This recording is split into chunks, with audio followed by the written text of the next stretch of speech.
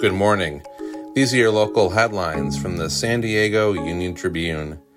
I'm David Clary, and today is Thursday, October 27th.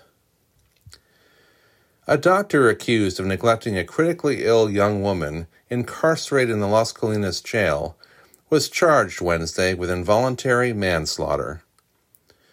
Dr. Friedrich von Lintig pleaded not guilty in connection with the death of Elisa Serna, the 24-year-old who died in 2019 at the women's jail in Santee.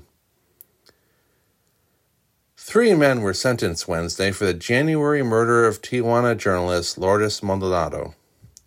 After the 3 pleaded guilty to aggravated homicide during a virtual hearing that lasted nearly 5 hours, the judge sentenced Guillermo Castro to 24 years in prison and Eric Contreras and Kevin Villarino to 20-year terms. On Wednesday, a U.S. district judge sentenced retired Navy official Edmund Arrufo to perform 850 hours of community service helping military veterans. Arrufo was also sentenced to 3 years of supervised release. He arranged social events for Navy officers at the behest of Leonard Glenn Francis and later worked for the Malaysian contractor after his naval career.